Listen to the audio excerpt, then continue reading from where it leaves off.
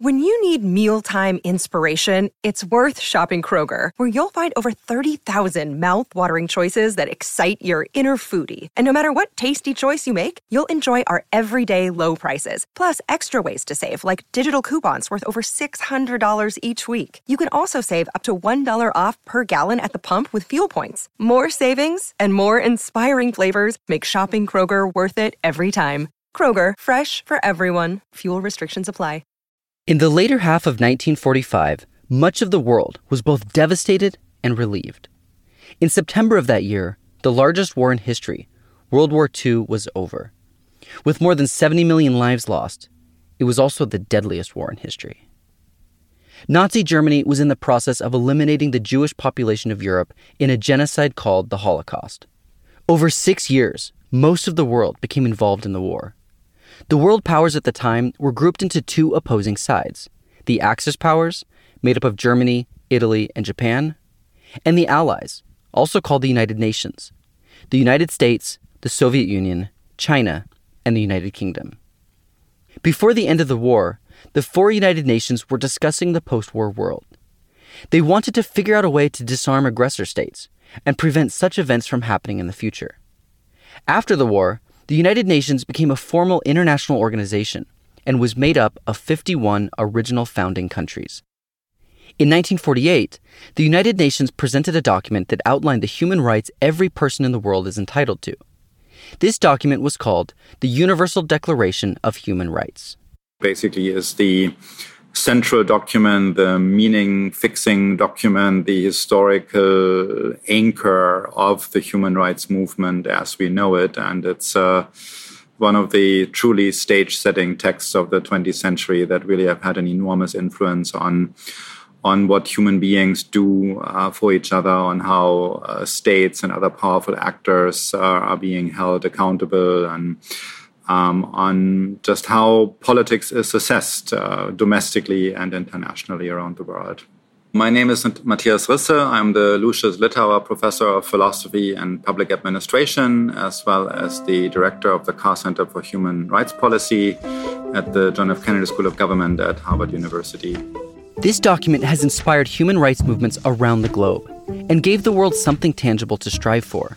There has never been a document quite like this. So this is a document that formulates a vision at the global level, something that should be accessible, intelligible, subscribable for everybody, regardless of their religious, metaphysical, otherwise philosophical background. It's meant to be a genuinely unifying document around the dignity of every person, no matter what your background otherwise.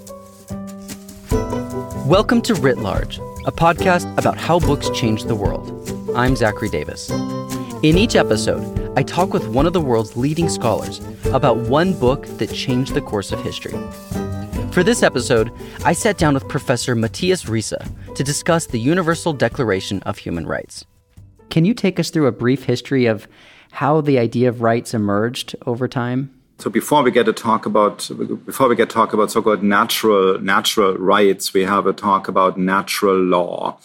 And the idea of natural law is that there is something about in the infrastructure of the world. So just like there is laws of physics, so there is also moral laws that are built in, either because the world just is that way, or normally in a more religious, in a monotheistically religious context like Christianity in particular, God created the world that way. God made the world this way, that there was a natural law. And again, one version of that is moral law. And at some point in the high Middle Ages, late Middle Ages, early modern time, there was a process of emancipation of individuals such that the point wasn't so much more that there is some abstract rightness and wrongness out in the world as it was captured by natural law, but instead that individuals, persons, had claims against the world around them, especially against political structures around them. So in that sense, so natural rights are kind of subjective version, subjective not as in open to opinion, but pertaining to the subject,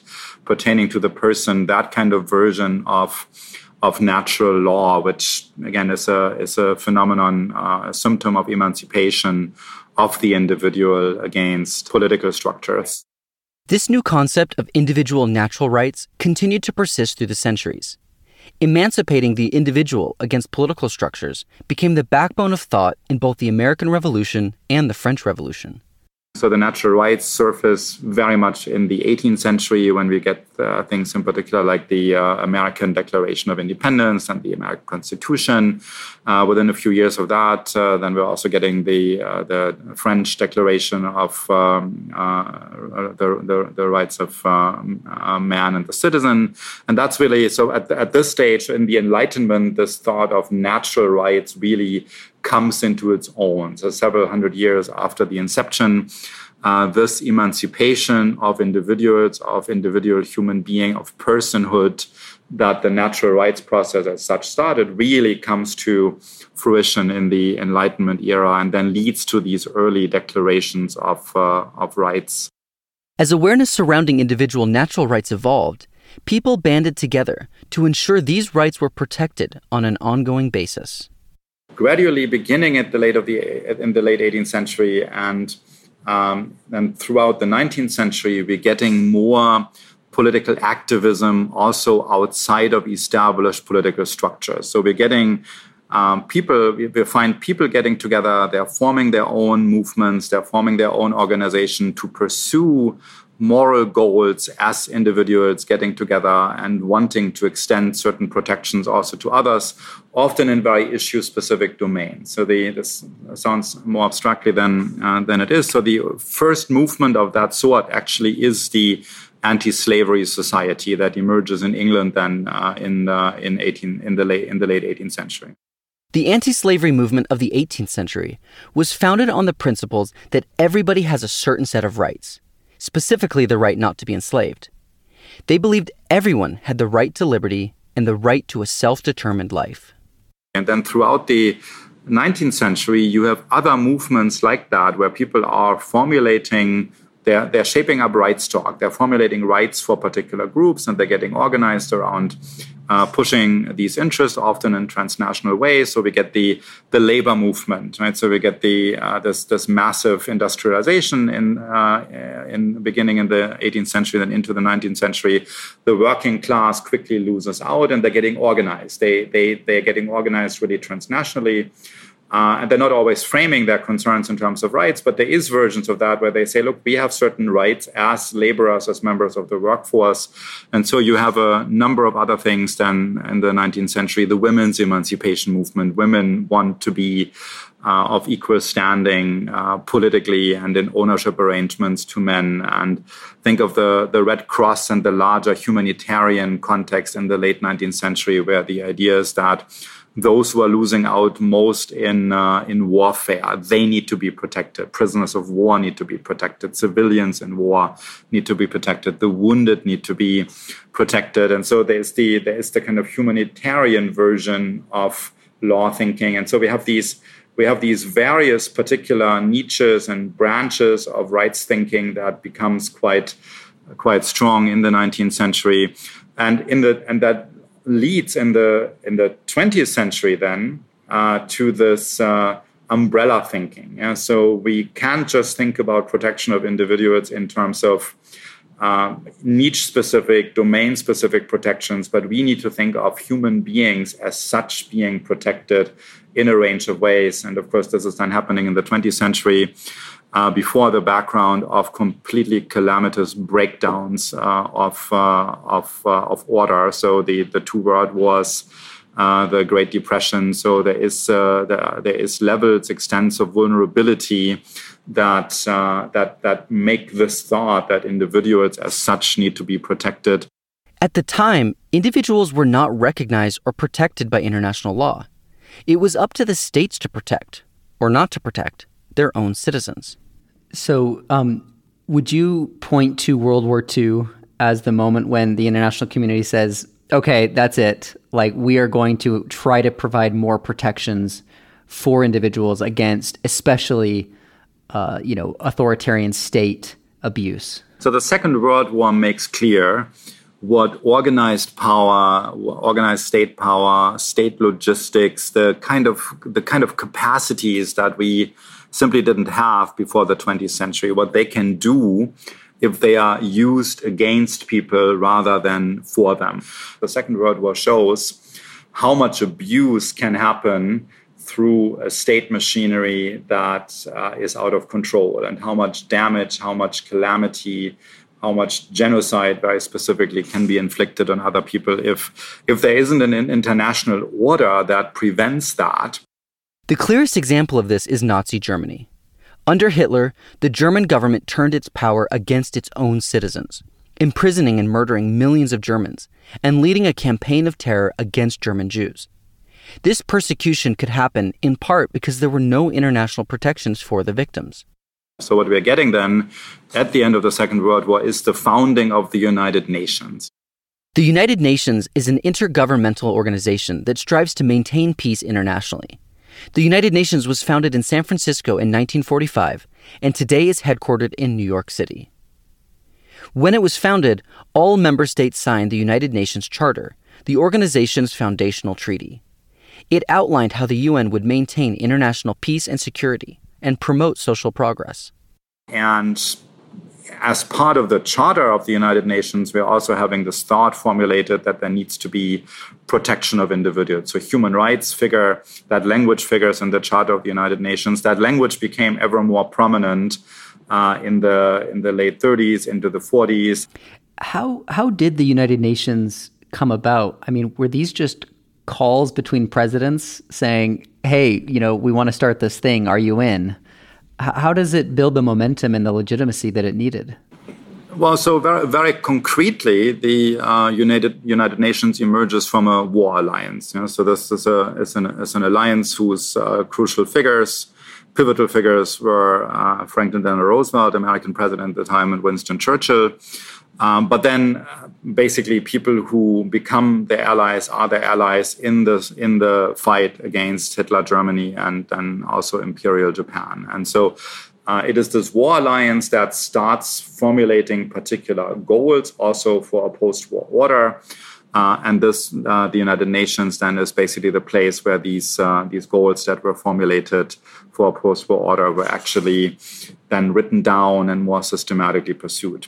Now, one also very much has to see the United Nations as an American product coming out of the New Deal. So if you remember the New Deal in the 1930s under the presidency of FDR was an effort of actually bringing administrative capacities, new 20th century logistic understanding of what state power can actually do when developed in sophisticated ways to combine that with the social justice thinking of the day, that we need emancipation, that in particular the underdog in society needs to be protected, that something like the Great Depression that just happened can't happen again. So the New Deal is a totally new way of thinking about public administration, both morally and logistically, in one country, in the United States at that time. And then people came along and said, well, if we can do this and if this is attractive, as clearly it is for one state at a time, why don't we build an organization like that globally? And that's the intellectual atmosphere, in addition to these catastrophic breakdowns that have happened now several times in the 20th century, First World War, Great Depression, and Second World War, that create the mindset before which the United Nations becomes not only imaginable, but actually a pretty quickly implemented political reality. Let's move now to the text. Who suggested that there be this declaration, and who was involved in writing it? What were they trying to accomplish? The Charter of the United Nations formulates this goal. It's one of the goals that is formulated there of human rights for individuals, in addition to the inviolability of states and the self-determination of people. So that's also in there. But then we have here human rights for individuals also. That's not developed in great detail in the Charter. It's mentioned on a few occasions, but it's basically that the United Nations at its founding leaves this homework and it knows it needs an elaboration on that thought. To help define these individual human rights, the UN established the Commission on Human Rights in 1946. It was made up of 18 members from different nationalities and political backgrounds. This commission organized a smaller committee to draft the articles of what became the Universal Declaration of Human Rights. The committee was called the Universal Declaration of Human Rights Drafting Committee and was led by American diplomat, activist, and First Lady of the United States, Eleanor Roosevelt. And they crafted this document, which was meant to be really a cross-culturally acceptable document. So it was supposed to be really operating at the level of humanity, was supposed to be acceptable to everybody simply as human beings. And that document then had to make its way through various committees of the just freshly constituted United Nations machinery. And then it was put to the General Assembly, to the meeting of the General Assembly of the United Nations, which on that occasion actually met in Paris. And it was then on December 10th, 1948, that the Universal Declaration was passed. Today, the United Nations is made up of 193 member states from around the globe. When it was first established, it was made up of 51 member states. This was a very different world than the one of today, steeped in imperial rule. This was a time before most of Africa was decolonized. And so there was African involvement in this process, but it was involvement from Egypt and South Africa. So Black Africa really wasn't involved in this at all, because that Black Africa was not entirely, but almost entirely colonized at that time. Much of Asia was also colonized at this time, and of course this mattered also. So the United Nations was shaping up at a time when these colonial empires were still around and were basically, as the United Nations shaped up over the first 20 years of its existence, increasingly there was also a process of decolonization, which completely changed the dynamics in the United Nations also, and these new members were engaged also in the in what would come of this organization. Let's now discuss what does the text say? What's its structure, and what are the key themes of it? So this was meant to be a document that catered to a range of different concerns, partly interest of different constituents. So there's a couple of articles in there that are very much about demands that had come out of the labor movement, but then also particular ideas that had been very prominent in particular regions. Latin American socialism, for example, is very visible in certain parts of this document. So there were different niche-specific constituents and different regional constituents that are clearly visible here. The document is organized into two parts. The first is the preamble, which explains why the document is being drafted. And the second is the main body of the text, made up of 30 articles. It's distinctly a document, so you may think something like 10 Commandments, right? This is something that one can readily learn by heart if one so chooses, and it can be taught. It's great pedagogically, that's fantastic. So they deliberately decided not to produce a short document, but a comprehensive document, really a document that covered the whole range of domains of human life where individuals would need protections and provisions. And they also decided to list a pretty substantial preamble. So a preamble is always where you write down what the background circumstances are that explain why you need this document now. There's various allusions to National Socialism, so the anchoring in the times is in these particular times is very clear, but it's also the Enlightenment origin of this whole tradition of putting out declarations of rights is also very clear there through references to themes like dignity and the inalienable nature of rights and the equality of all human beings and the fact that rights are acquired at birth through the moment of birth. So this is very much Enlightenment thinking about the emancipation of the person. The 30 articles following the preamble do not appear in order of importance. Over time, the United Nations has insisted that all of these articles are of equal importance, interrelated, and they belong together as a package. No one single article is prioritized over another. But it's still striking what comes first, and you would think they put the right to life first, or a right not to enslaved first, or a right not to be tortured first. But That's actually interestingly not what they do. So all these things come, but they come in Articles 3, 4, and 5. Articles 1 and 2 are basically, they each capture pretty much the same thought, namely a non-discrimination thought. So Article 1 says that all these entitlements and all these rights in the Universal Declaration, they really pertain to everybody. Everybody has them equally because everybody is born free and equal. And then Article 2 basically states the same thought in a different way. Namely, it says, so these articles apply to everybody indiscriminately and regardless of, and then there's a long list of categories, race and color and language and political affiliation and nationality, so and gender, so the usual categories, beginning with race. So race is really the one that's listed there first, in terms of which people had been traditionally discriminated against. This document explicitly states that all people are created free and equal. The American Declaration of Independence also states that everyone is free and equal. But history shows that this really only applied to white men. At the time the Declaration of Independence was drafted in 1776, women were not allowed to vote, and slavery was still legal.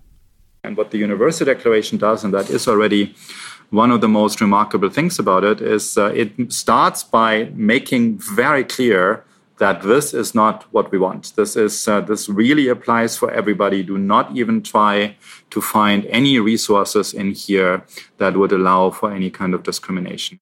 The 30 articles outline these universal rights, including things like the right to education, freedom from torture, and the right to Social Security. I had been struck earlier that one of the themes of the text is about human dignity, not just sort of freedom or safety, but dignity, which sounds to me linked, that there is a vision for, what both the international order and national governments need to do in order to help, each individual live up to its potential.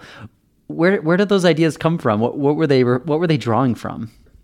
Well, you see, interestingly, or importantly, the Universal Declaration was meant to be a document that everybody should be able to accept. They tried to keep the foundational thoughts, the metaphysical background, the religious background, as limited as possible. So yes, there's talk about dignity. Yes, there's talk about inalienable rights. Yes, there's talk about rights acquired at the moment of birth, but you will not find any references to God, for example.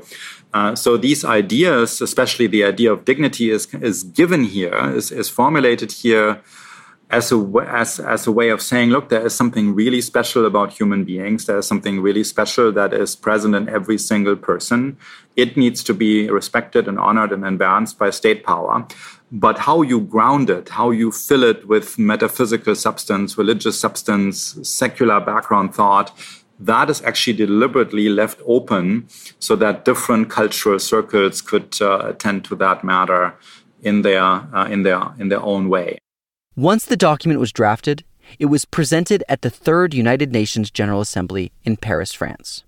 So it is important, it was actually not rejected by anybody. So it was put to a vote on December 10th, 1948.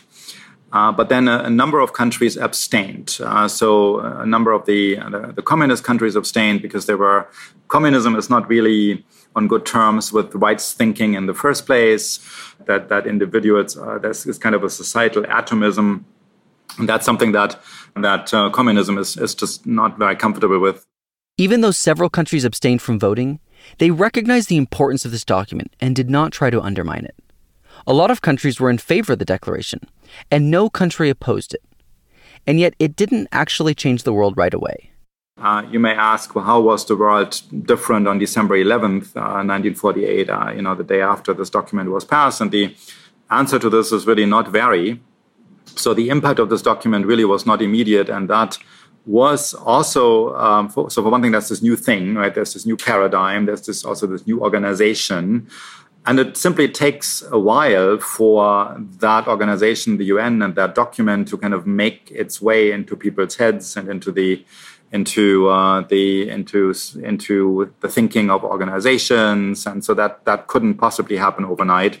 One reason it didn't change things immediately is that it wasn't actually a legally binding document. One thing also worth emphasizing is this: it's important that this is called the Universal Declaration of Human Rights. So it's by itself not legally binding.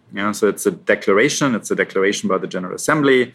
It was a very long, many decades long process, and it's still a work in progress to transform those non-binding rights on the list of the Universal Declaration into a set of international treaties that then would be binding on its signatories. Although the document was not legally binding, it did lead to the creation of 2 legally binding covenants that protect human rights. In 1966, the United Nations adopted the International Covenant on Civil and Political Rights and the International Covenant on Social, Economic, and Cultural Rights. Is it fair to characterize it then that Universal Declaration of Human Rights set some aspirations for countries around the world, and in the years since, there has been a great deal of effort to try to enshrine them into binding treaties? So we do find uptake of ideas from the Universal Declaration over time, right? So first of all, of course, there's regional alliances where they also already live, right? So it's not like this is always worth emphasizing. So in 1948, we're not just getting the Universal Declaration of Human Rights, but we're getting an intra-American document on human rights also. So Latin America is really tremendously active and crucial for pushing this rights thinking within the Americas, and then also at the global level, bringing it into the UN system. But then also, as time goes by, there's increasing uptake really by very different actors. So one thing that's still not very much known is actually before there was a civil rights movement, especially in the American South around Martin Luther King, church groups, black church groups in the American South actually were very attracted to the human rights paradigm, right? Because the point of human rights is to say these are rights that we all have, that everybody has as human beings. And so we should draw on them, and we should say to all these white people around us that, we have these rights and that they need to be respected. And so black church groups in the South got quite attracted to the idea of human rights. American activist Malcolm X took up this call as part of his work fighting for racial justice in the 1960s. In the last couple of years before he was assassinated, he became a human rights, kind of global human rights personality, because he also picked up on this thought of human rights belonging to all human beings, and look what the white majority does with the black minority in the United States, and that needs to be pilloried at the international level. He tried to build alliances in increasingly decolonizing Africa. In Europe, he wanted the United States to be embarrassed. He wanted the United States to be internationally pilloried for its human rights abuses, for what it did to some of its people who should not be so treated as human beings. And so we find uptake like that. We find organizations that get founded. Amnesty International gets founded in the early 1960s. Amnesty International is a non-governmental organization founded in 1961 in the United Kingdom.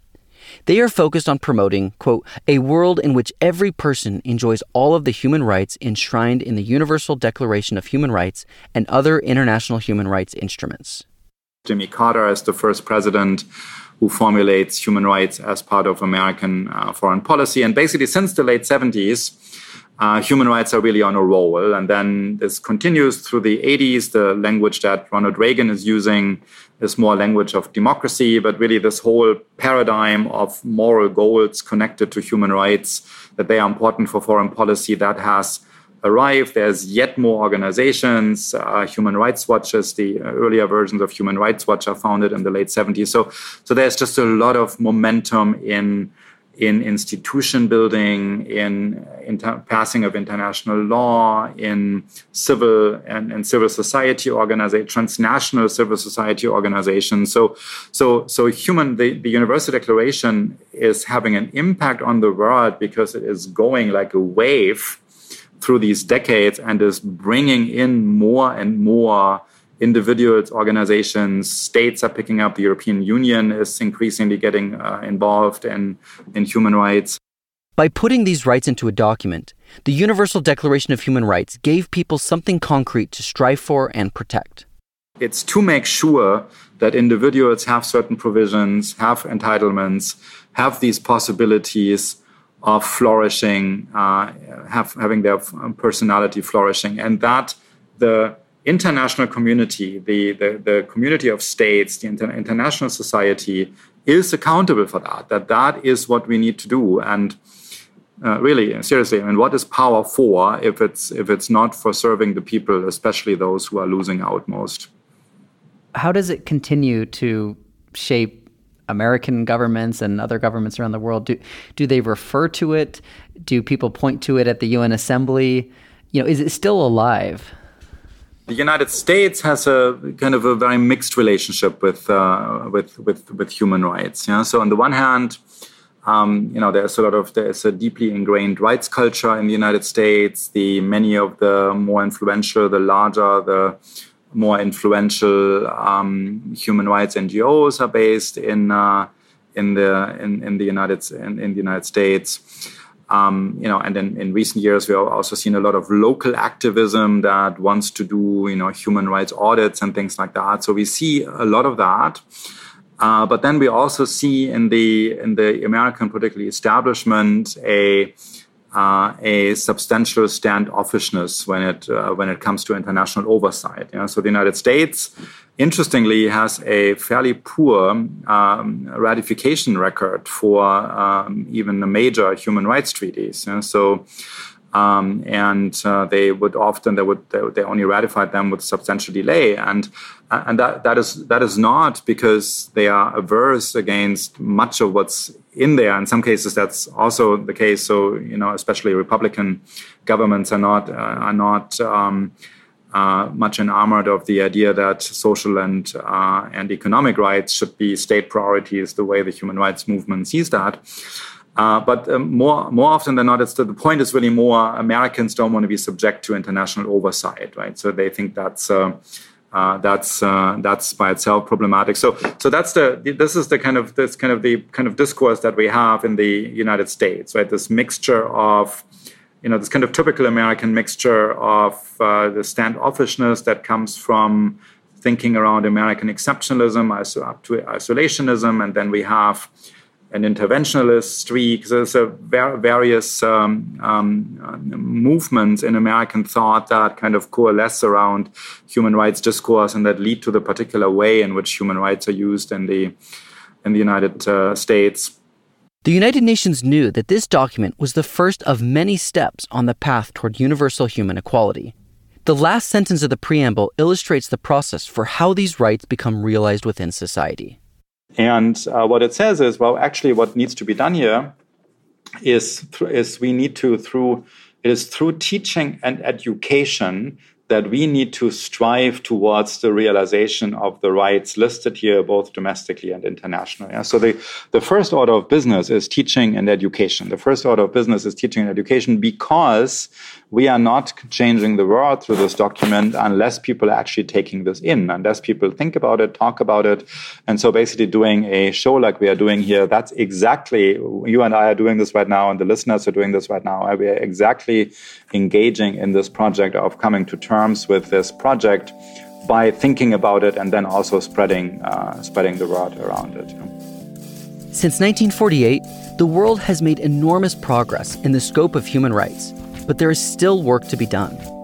Today, although everyone is considered equal on paper, we're still a long way from fully realizing these rights. But it is through the cycle of discourse and action that we move closer to a more equal world. Writ Large is produced by Galen Beebe, Jack Pombriant, and me, Zachary Davis. We get help from Liza French.